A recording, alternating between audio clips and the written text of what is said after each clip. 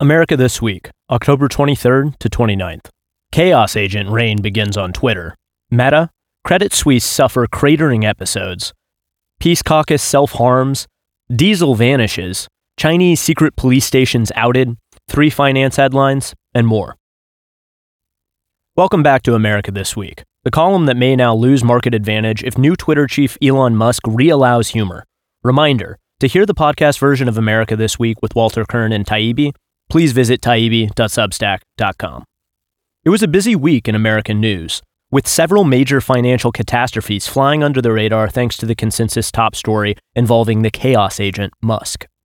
Details on the very bad weeks for Meta, Credit Suisse, the Congressional Progressive Caucus, and the Federal Reserve, plus an investigative journalism coup overseas, election news, and more. Pelosi attack. Obviously, one of the biggest stories of the week, if not the biggest, is the hammer attack on Paul Pelosi, husband of House Speaker Nancy Pelosi. The assailant asked, "Where's Nancy?" before fracturing Paul's skull. ATW heads for publication before key details are known, particularly with regard to the suspect, who is poised to be charged with attempted homicide and other felonies. Retiring Republican Senator Ben Sasse said, "Disturbed individuals easily succumb to conspiracy theories and rage," which is true, but as of this writing, little appears known about motives. Updates TK. Musk Twitter reign commences. "The bird is freed," read the tweet from billionaire Elon Musk at 11:49 p.m. Thursday, October 27th, after completing the sale of the social media platform with whom the whole world seems to have a love-hate, and mostly hate, relationship. To some, it's already a date living in infamy. Former New York Times reporter and famed weeper on command, Taylor Lorenz trended the next morning as cyberfolk lined up to gape at the horrified reactions of celebrated current thing advocates and pro-censorship accounts. By Thursday evening, Musk fired CEO Parag Agrawal, CFO Ned Siegel, Legal and Policy Chief Vijaya Gadde, and General Counsel Sean Edgett. The name of Gadde raised a lot of eyebrows, since she is credited with being the leading executive voice who moved the company toward its decision to permanently ban Donald Trump on January 8, 2021, a turning point date in the platform's history. Musk's purchase of Twitter coincided with a furious press reaction, with the New York Times setting the mainstream standard with an unabashed hit piece titled, "How Elon Musk Became a Geopolitical Chaos Agent." The media campaign's essence is Musk is not just any obnoxious rich person, but one who's more than occasionally at odds with America's enlightened geopolitical objectives and can't afford to be a genuine impediment to them. The Times described how Musk weeks ago proposed a peace plan in Ukraine that would allow Russia to annex Ukrainian land, seeming to align himself with the Kremlin. Musk, for his part, wrote an open letter saying the reason he bought Twitter was because it is important to the future of civilization to have a common town square, while promising he would not let it devolve into a hellscape where anything can be said with no consequences. No matter what, this will be interesting. Loss of Meta proportions. Meta Platforms, the parent company of Facebook, lost 24% of its equity value, or roughly $80 billion, in a single day Thursday, a train wreck that caused famed Wall Street anti-Oracle Jim Cramer to break down weeping on air. "I trusted them, not myself," he sniffled. The company has been in free fall really ever since Mark Zuckerberg last year announced the Meta rebrand and detailed plans to spend assloads of money building a thing called the Metaverse that sounds fantastic, except no one knows what the hell it is.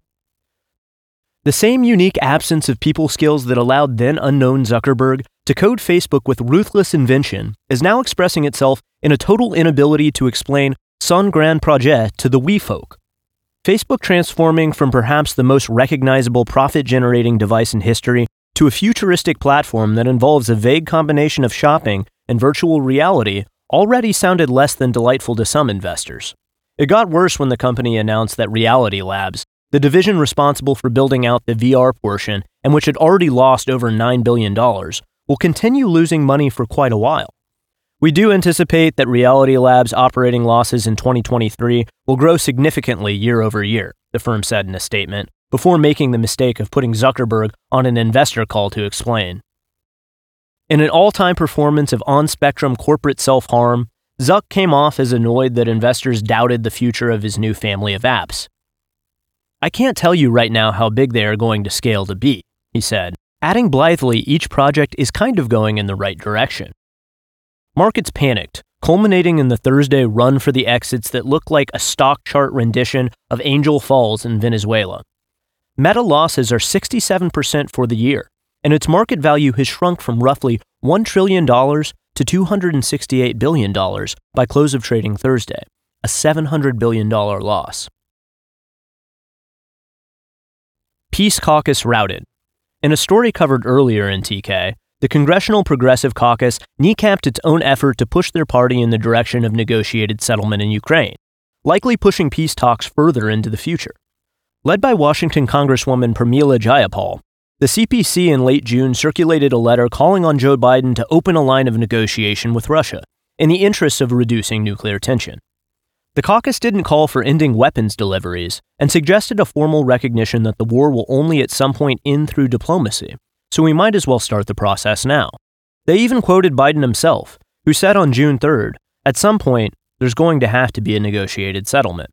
The reaction on Twitter and within the Democratic Party was so violent that virtually all of the signatories self-denounced within 24 hours, with Jayapal retracting the letter entirely. Maryland's Jamie Raskin first apologized in a way that recast the desire for peace as a form of imperialism, saying, "It is a bad colonial habit to suppose that ultimately peace depends upon the wishes of the great powers.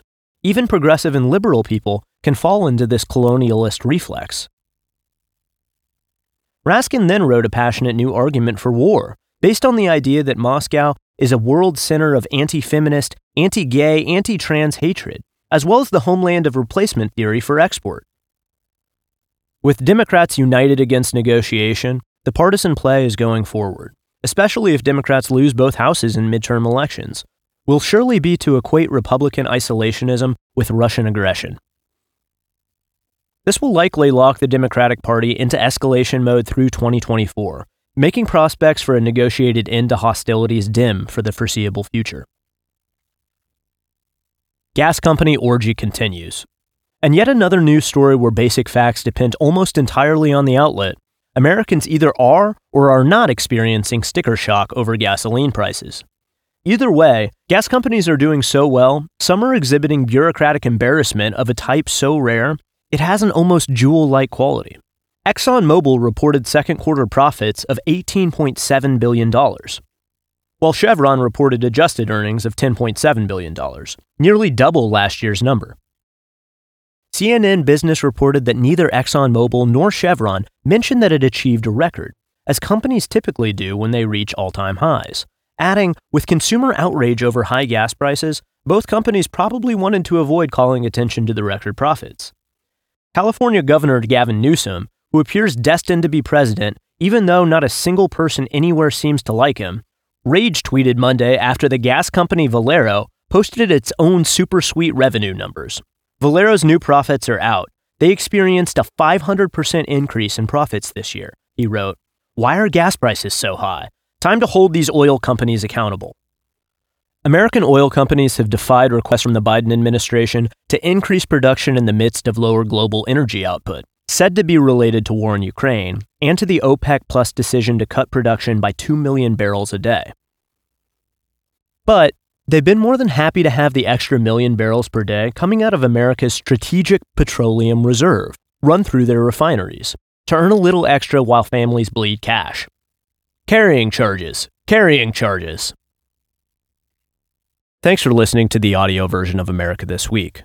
To read the full version, and for the America This Week podcast with Matt Taibbi and Walter Kern, please visit taibbi.substack.com.